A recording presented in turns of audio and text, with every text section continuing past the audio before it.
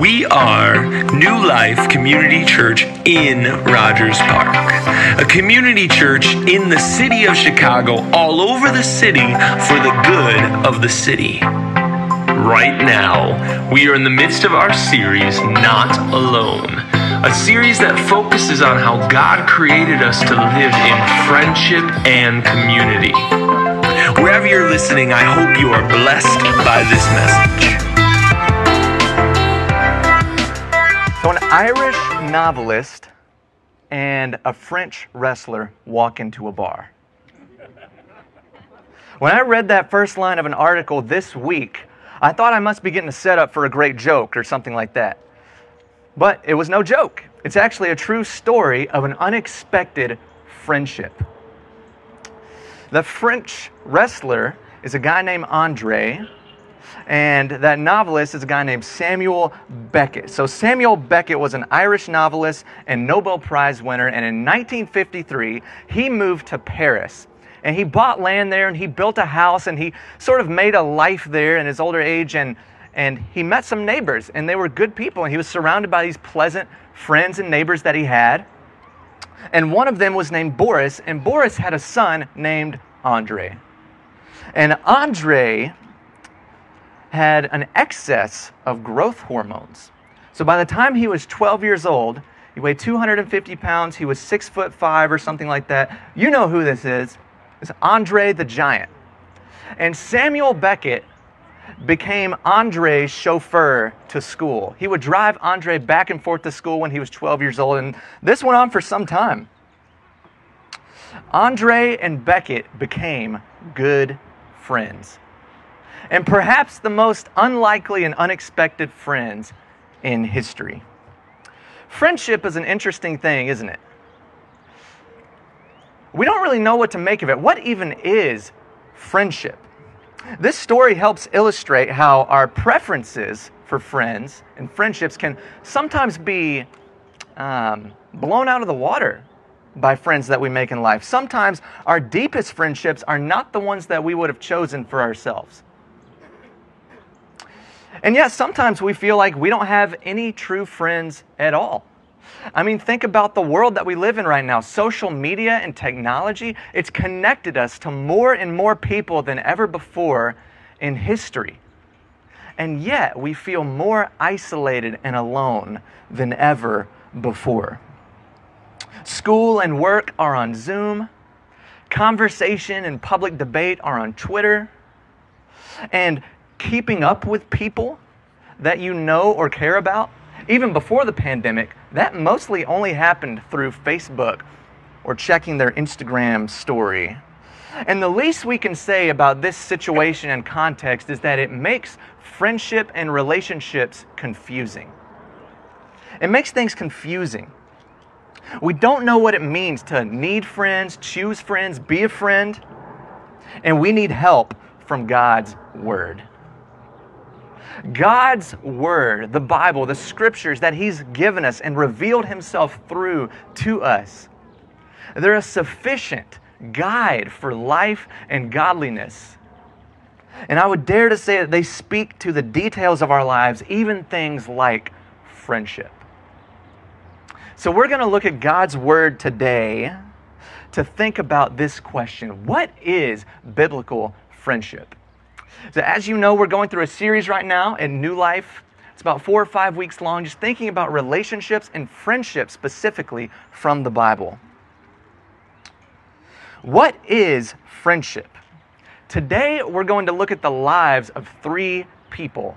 And I don't have a 3-point sermon for you, but I have a 3-portrait sermon. We're going to look at 3 portraits of 3 different people in one story in the Bible to think about this question. What is friendship? And the story comes from 1 Samuel 18 to 20. So if you have a Bible, you can go ahead and feel free to open it right here where you are. Even if it's on your phone, you can Google 1 Samuel 18 and it'll pop right up. It is a longer passage, so I'm not going to read all 3 chapters and then explain them. So you can, breathe. I'm going to kind of skip around. It might get a little bit confusing, but hopefully we'll be able to keep up on the screen. And I already told Benjamin, if If it doesn't pop up on the screen, it's my fault because I'm going to be reading a lot of verses from this story, but not all the way through. But this story is 1 Samuel 18 to 20. And, later, actually, I was thinking about this. The Apostle Paul, thousands of years later, in 1 Corinthians chapter 10, and I have this verse on the screen, he says this about the Old Testament. Now these things happened to them as an example, and they were written down for our instruction. God has something to say to us, even through these sometimes distant feeling and confusing narratives. So let's dive in and look at 3 characters in this story to help us build a definition of biblical friendship today. And I definitely am so used to moving around and walking around when I preach, so if I get off camera, sorry about that for you guys, but I'm going to try to stay with you. So the first portrait today, the first character is David. David. We're going to look at a boy named David, and you've heard of him. That's right, it's King David. David was the son of Jesse. He was a young shepherd boy who took a boxed lunch to his brothers on the battlefield, but who stayed longer than he had planned. You see, David had already been anointed king by the prophet Samuel. Saul had disobeyed the Lord. He had rejected God's way. He had given up and relinquished the kingship. And Samuel went and found David and anointed him to be king. But David was young, and it was almost like a down payment. He's already anointed, but he's not yet king. So David stays back at home, tending to the sheep. He continues working for his dad on the farm. But that day when he took the lunch to his brothers, he stayed around. He stayed on the battlefield. He took up his slingshot and he took down the giant that had caused every other Israelite around to cower in fear. He faced off with Goliath and delivered Israel. A nobody shepherd boy just became a somebody hero. And that's where 1 Samuel 17 leaves us. So David is a young guy who's getting a lot of credit. He's getting a lot of responsibility. He's got status. He's got a lot of reasons to flex. I mean, he's got some stuff to post on his social media accounts right now. He's not just tweeting about different types of sheep wool anymore.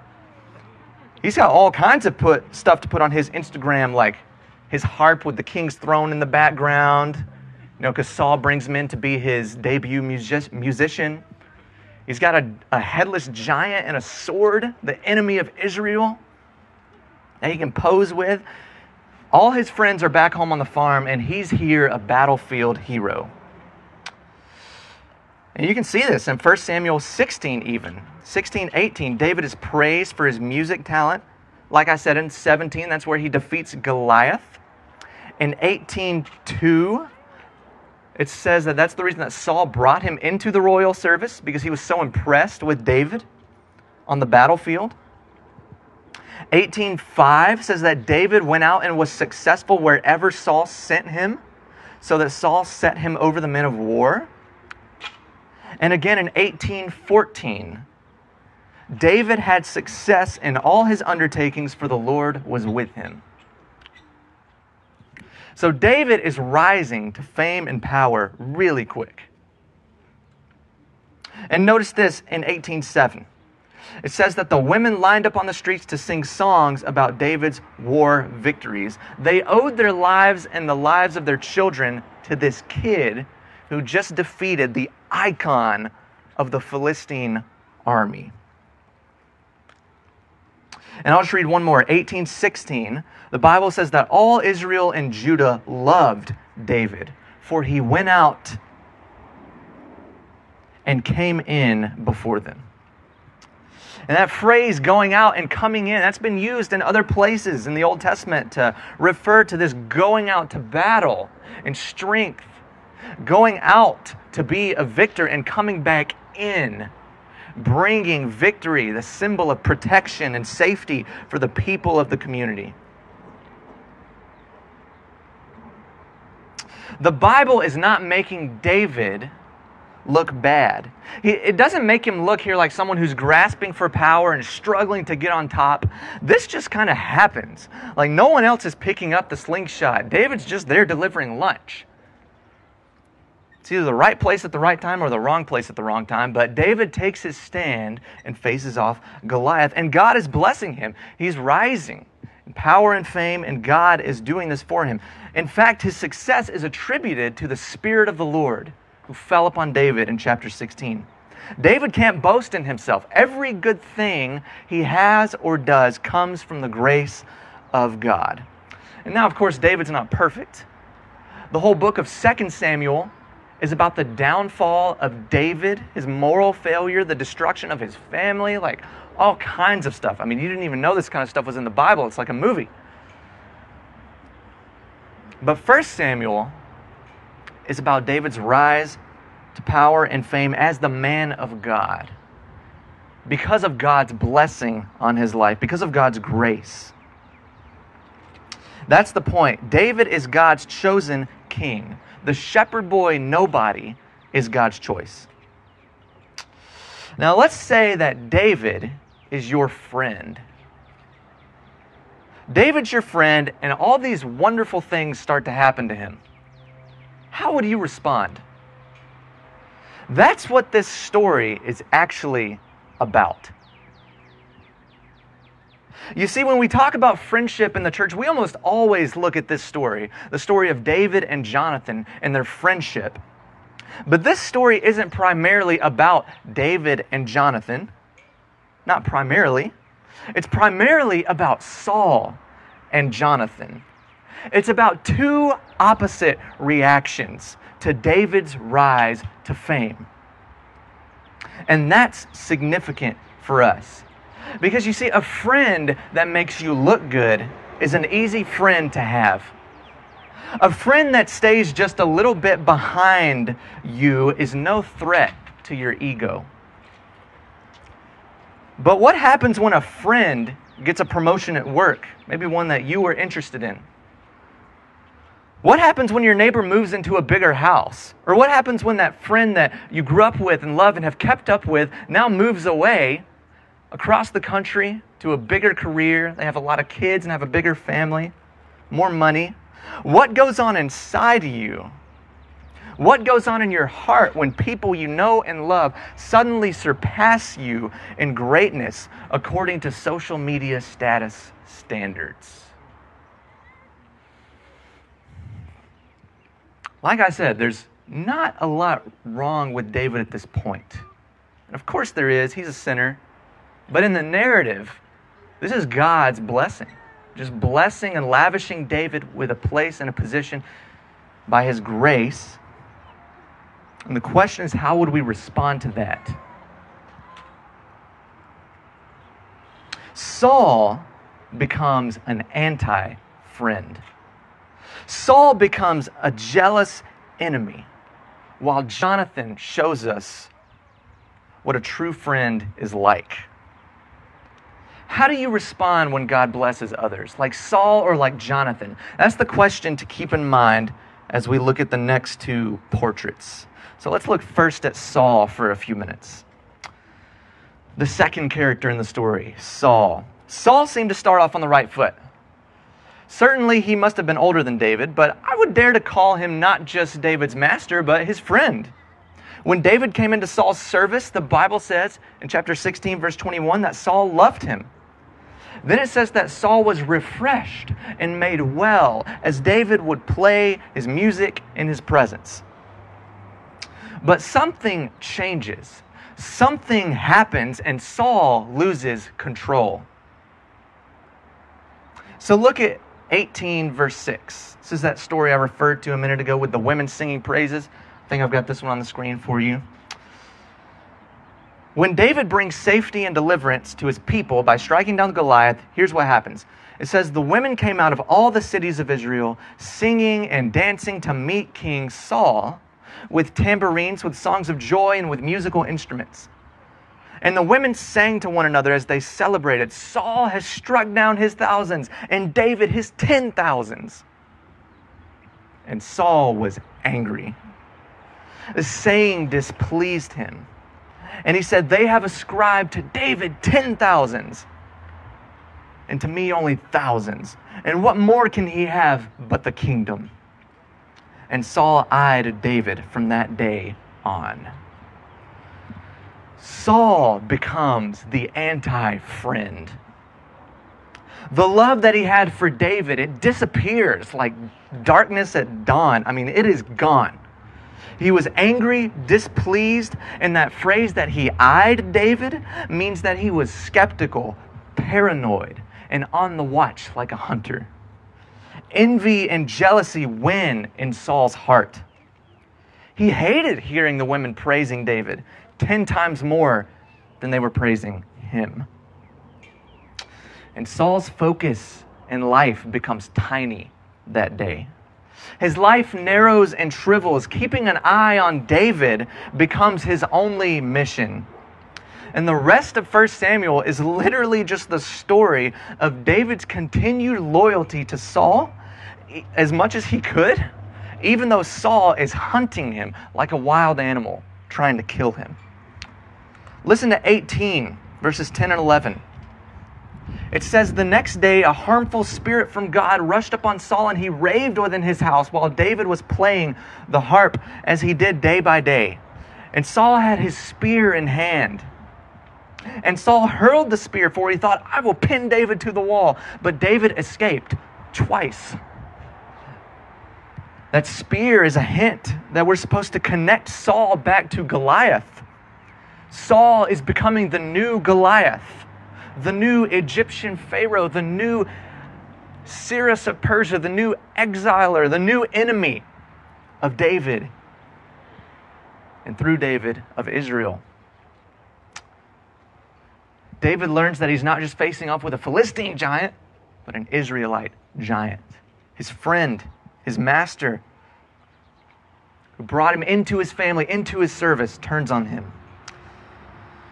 In 1817, and the paragraphs that follow there, Saul plots to trip David up by getting his other family members involved. So Saul tries to get David to marry his own daughter so that David would get preoccupied with wedding planning and things like that and die in battle because he's not focused. Now, it didn't go well for Saul. David was humble. He said, I'm not worthy to marry into a king's family. So it didn't work. And then Saul offers his second daughter. She apparently liked David. And they made it work. So then they get married. And the text emphasizes that this happened twice. And the details of the text are important because the author says it happened a second time. We're supposed to think, wow, Saul's really obsessed. Saul's life is shriveling up to a tiny little focus. Revenge on David. And the summary statement in 1829, so Saul was David's enemy continually. It's where the narrator leaves us there. And then things just keep going downhill. I mean, Saul tries to get Jonathan involved. And Jonathan says that David's done nothing wrong. And he actually convinces Saul, don't kill him, don't harm him, don't hurt him, bring him back into your presence. Feed him at your table again. He's done nothing wrong against you. And Saul seems to agree. So he invites David back. They have some good dinner, some good conversation. And then Saul freaks out again and tries to kill David again with his spear. So Saul has some seriously confusing mood swings. This is no joke. Again, you probably didn't even know this stuff was in the Bible. A couple verses I chose not to even read. The key to the madness, though, is in chapter 20, verse 31. When Saul tries to convince Jonathan that David needs to go, here's what he says. For as long as the son of Jesse lives on the earth, neither you nor your kingdom shall be established. That's the motive for Saul's murder. That's why he becomes the anti-friend, the enemy. His passion and priority is his own name and kingdom. And I'm sorry to break it to you. And I'm breaking it to myself too. But we are more like Saul than we wish to admit. Our relationships, our friendships, they are smeared with comparisons, envy, jealousy, and ambition to build our own kingdoms. And it's not hard to see. Like I said, social media doesn't help. I mean, we're isolated and alone, and the only ways that we connect with some of our friends is by seeing the very best things in their life posted in photos and statuses, the best news, the greatest pleasures. And it breeds a shallow view of friendship. I mean, my friends are simply the people that either boost my status or make me sad and angry because my life isn't measuring up. And maybe murder isn't on your mind, so you distance yourself from Saul. You pull back and you say, that guy's crazy. That's not me. But what does Jesus say? In Matthew 5:21, Jesus is preaching on the mount. And he says, you have heard that it was said, you shall not murder. And whoever murders will be liable to the judgment. But I say to you that everyone who is angry with his brother will be liable to judgment. And James 4:2, you desire and do not have, so you murder. You covet and cannot obtain, so you fight and argue. It begins in the heart. Saul's hatred led to actual murder attempts, but the heart that got him to that place is not a lot different than the heart that we see in ourselves sometimes. And if you want a biblical definition of friendship, you have to start with the bad news. This is the story, this is the context for David and Jonathan, the part that we usually skip over. But to answer our question, what is friendship? We have to start with what it isn't. Saul was no friend to David. And I want you to watch for how the same tendencies can creep up in your relationships as well. And they're usually not to this kind of magnitude.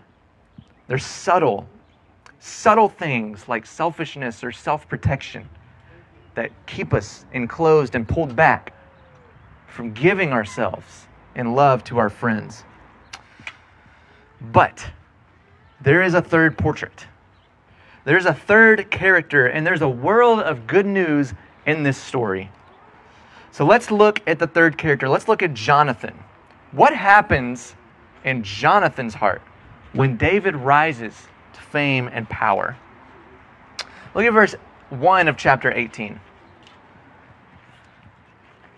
Saul and David are talking. Saul's like, come on in, come into the royal service. You defeated Goliath. And in verse 1 of chapter 18, it says, as soon as he finished speaking to Saul, the soul of Jonathan was knit to the soul of David, and Jonathan loved him as his own soul. And Saul took him that day and would not let him return to his father's house. So then Jonathan made a covenant with David because he loved him as himself. And Jonathan took off his outer coat that was on him and gave it to David, and his armor and his sword and his bow and his belt. Jonathan was the son of the king. He had every right to expect that one day he would be king. He would be the most praised man of all. I'm sure that he was on the battlefield with David. I mean, these are like blood brothers from the army. They're tight. And Jonathan could have become like Saul in response to David's rise. The paranoia and fear and sense of a threat. But instead, Jonathan becomes David's friend. Jonathan loved David as himself. It makes us think of Jesus' command to love your neighbor as yourself. Perhaps Jesus was reflecting on the life of Jonathan when he said that. Jonathan made a covenant with David. Now, covenant is something that we don't really understand. I mean, we have covenants today in marriage relationships. We don't really have a formal covenant or something like that for friendships. But the covenant simply means loyalty and commitment. It means that they're bound in a relationship of mutual protection and loyalty. When people would make a covenant back then, it was usually between a king and a subject. The king says, I'll protect you and you serve me. And the subject says, great, I'll serve you if you protect me. I mean, it's like a mutual beneficiary kind of agreement. But here it's between two friends who are on equal playing fields. And I think it's just pointing out that they are bound in loyalty to each other's good. They've been to war together. They know each other. And Jonathan commits to seeking David's good, even though David is the one who's coming back from that same war being praised. Jonathan starts giving David gifts. He gives him his coat, armor, sword, bow, and belt. And what's the significance of that? Jonathan is basically giving David his inheritance. He's giving David everything he has that indicates that he is the king, the royal warrior leader. Jonathan is humbly relinquishing all of that, his position, his title, and he's offering them to David. I'm sure David had his own belt and coat and armor. Of course, he didn't wear Saul's armor when he went to defeat Goliath. All he had was a slingshot, so maybe he didn't. But the point is that these are not just random articles of wardrobe here. These are status symbols. I mean, this is like the police chief giving over his badge and gun specifically to the new officer. Like, this is not just random stuff. Jonathan knows that David is God's anointed king, and he is humble enough to give himself over to God's plan, free from envy, to be a servant and a friend to David. And as the story unfolds, Saul pursues David. Jonathan remains loyal by protecting him along the way and referring back to that covenant. And chapter 20, verse 23 sums it up. It says, "The Lord is between you and me forever." How do you respond when your neighbor or peer or friend rises and surpasses you? How do you respond when God blesses them with good? Do you become the anti-friend? Even if it's in secret and they don't know it, it's just in your heart. Do you become embittered with envy and disappointment? Or do you look more like Jonathan? Are your relationships free and full of self-sacrifice, goodness, and kindness? Christ came to build his church and make relationships and friendships in his church look more like Jonathan than like Saul.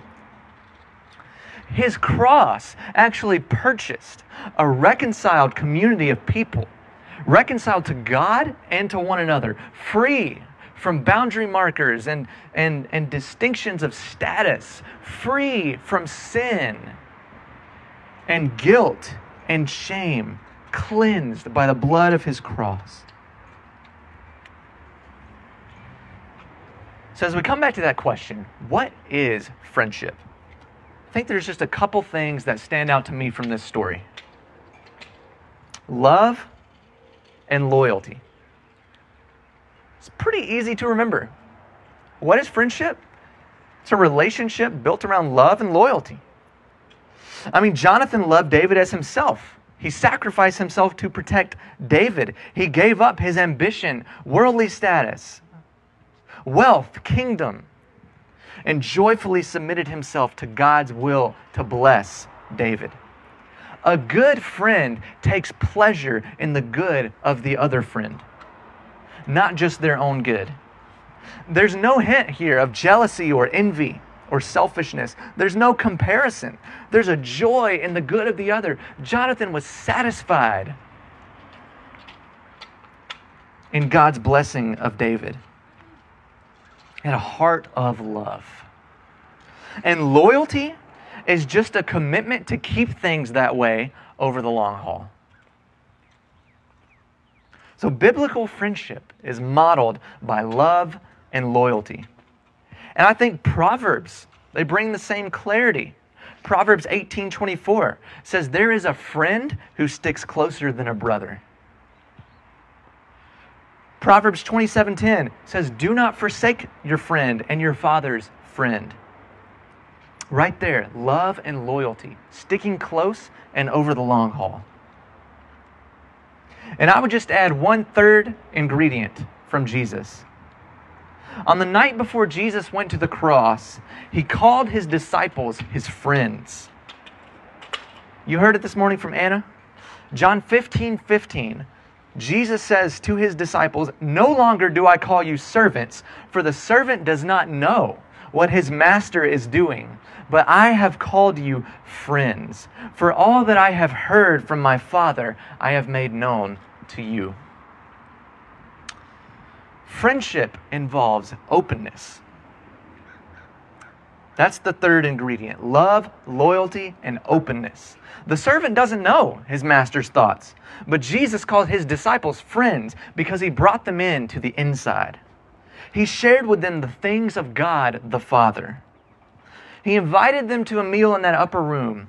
They were close and open to him, so they were his friends. And it isn't just a general openness, though it certainly can include that in daily life, but specifically an openness to the things of God. Friends share with each other in the things of the Father.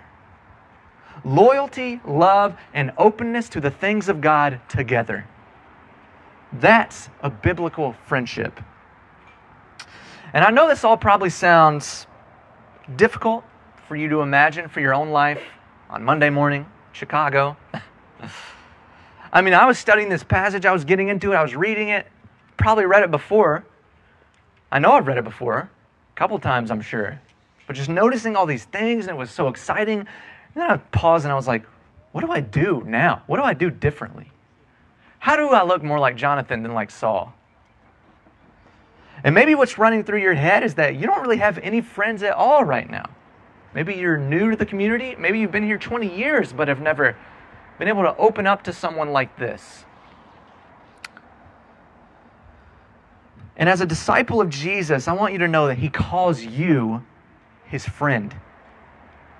And that's not insignificant, trite, or cliche, because it only happens there, as far as I know, in John, the night before he dies. What did he want to say to you, his disciple? He wanted to say, I call you friends. That's comfort for you this morning. But he also left us with something called the church.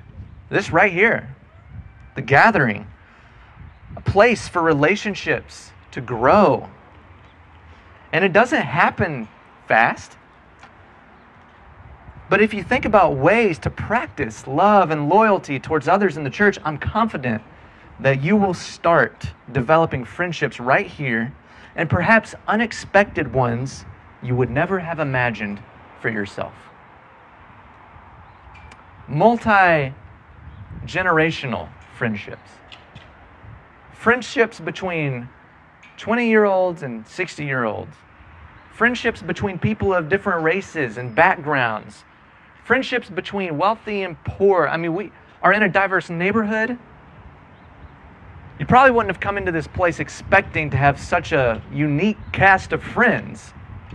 But I can tell you from personal experience, even though it can make things harder, perhaps more complicated, and maybe not as easy or comforting as friendships you had when you were a kid, when everyone was your same grade. I mean, I was thinking about that. Like when I was in school, your friends were in your grade. You didn't have friends who were a grade older or a grade younger, not where I came from at least. I mean, that was weird. They're like too old or too young. But it doesn't have to be the case. A unique cast of friendships are right here in the church. Even though they take work and they might not be easy to come by, they're available as you start to practice these things. Or you may think, I do have a few friends, but how do I have this love and loyalty and openness that you're talking about? And I would just say there's freedom to be creative here. I mean, think about those friends that you have. What are some ways that you can practice more love towards them or more loyalty towards them? Maybe it just means calling them this week and checking in. You haven't talked to them in a few weeks. You haven't seen them in a while. Just call them. Let them know you care about them. You were thinking about them, praying for them. What about loyalty? Like I said, in our culture, we don't have covenant friendships. I mean, what is that? I guess, blood brother type stuff, or, I don't know, like giving your friend when you're a kid, like a ring pop. I don't know. There could be different ceremonies that we do, but for the most part, we don't have that. But I think that friendships do have this assumed covenant kind of structure. Like, your friends, and they know you. You know that you're each other's friend, usually, and if it's a long-standing friendship, there's this expectation of loyalty. So maybe it just means making that a little bit more explicit. When you talk to them, when you see them, let them know, hey, I'm committed to you. I'm committed to this friendship. Or maybe it won't even involve words. Maybe it'll just involve doing something for them, like picking up groceries when they're sick or have a baby or something like that. Or when they're sick, you cook them a meal and take it to them. Could mean a number of things. There's 1,000 ways to grow in godliness as we practice these biblical principles.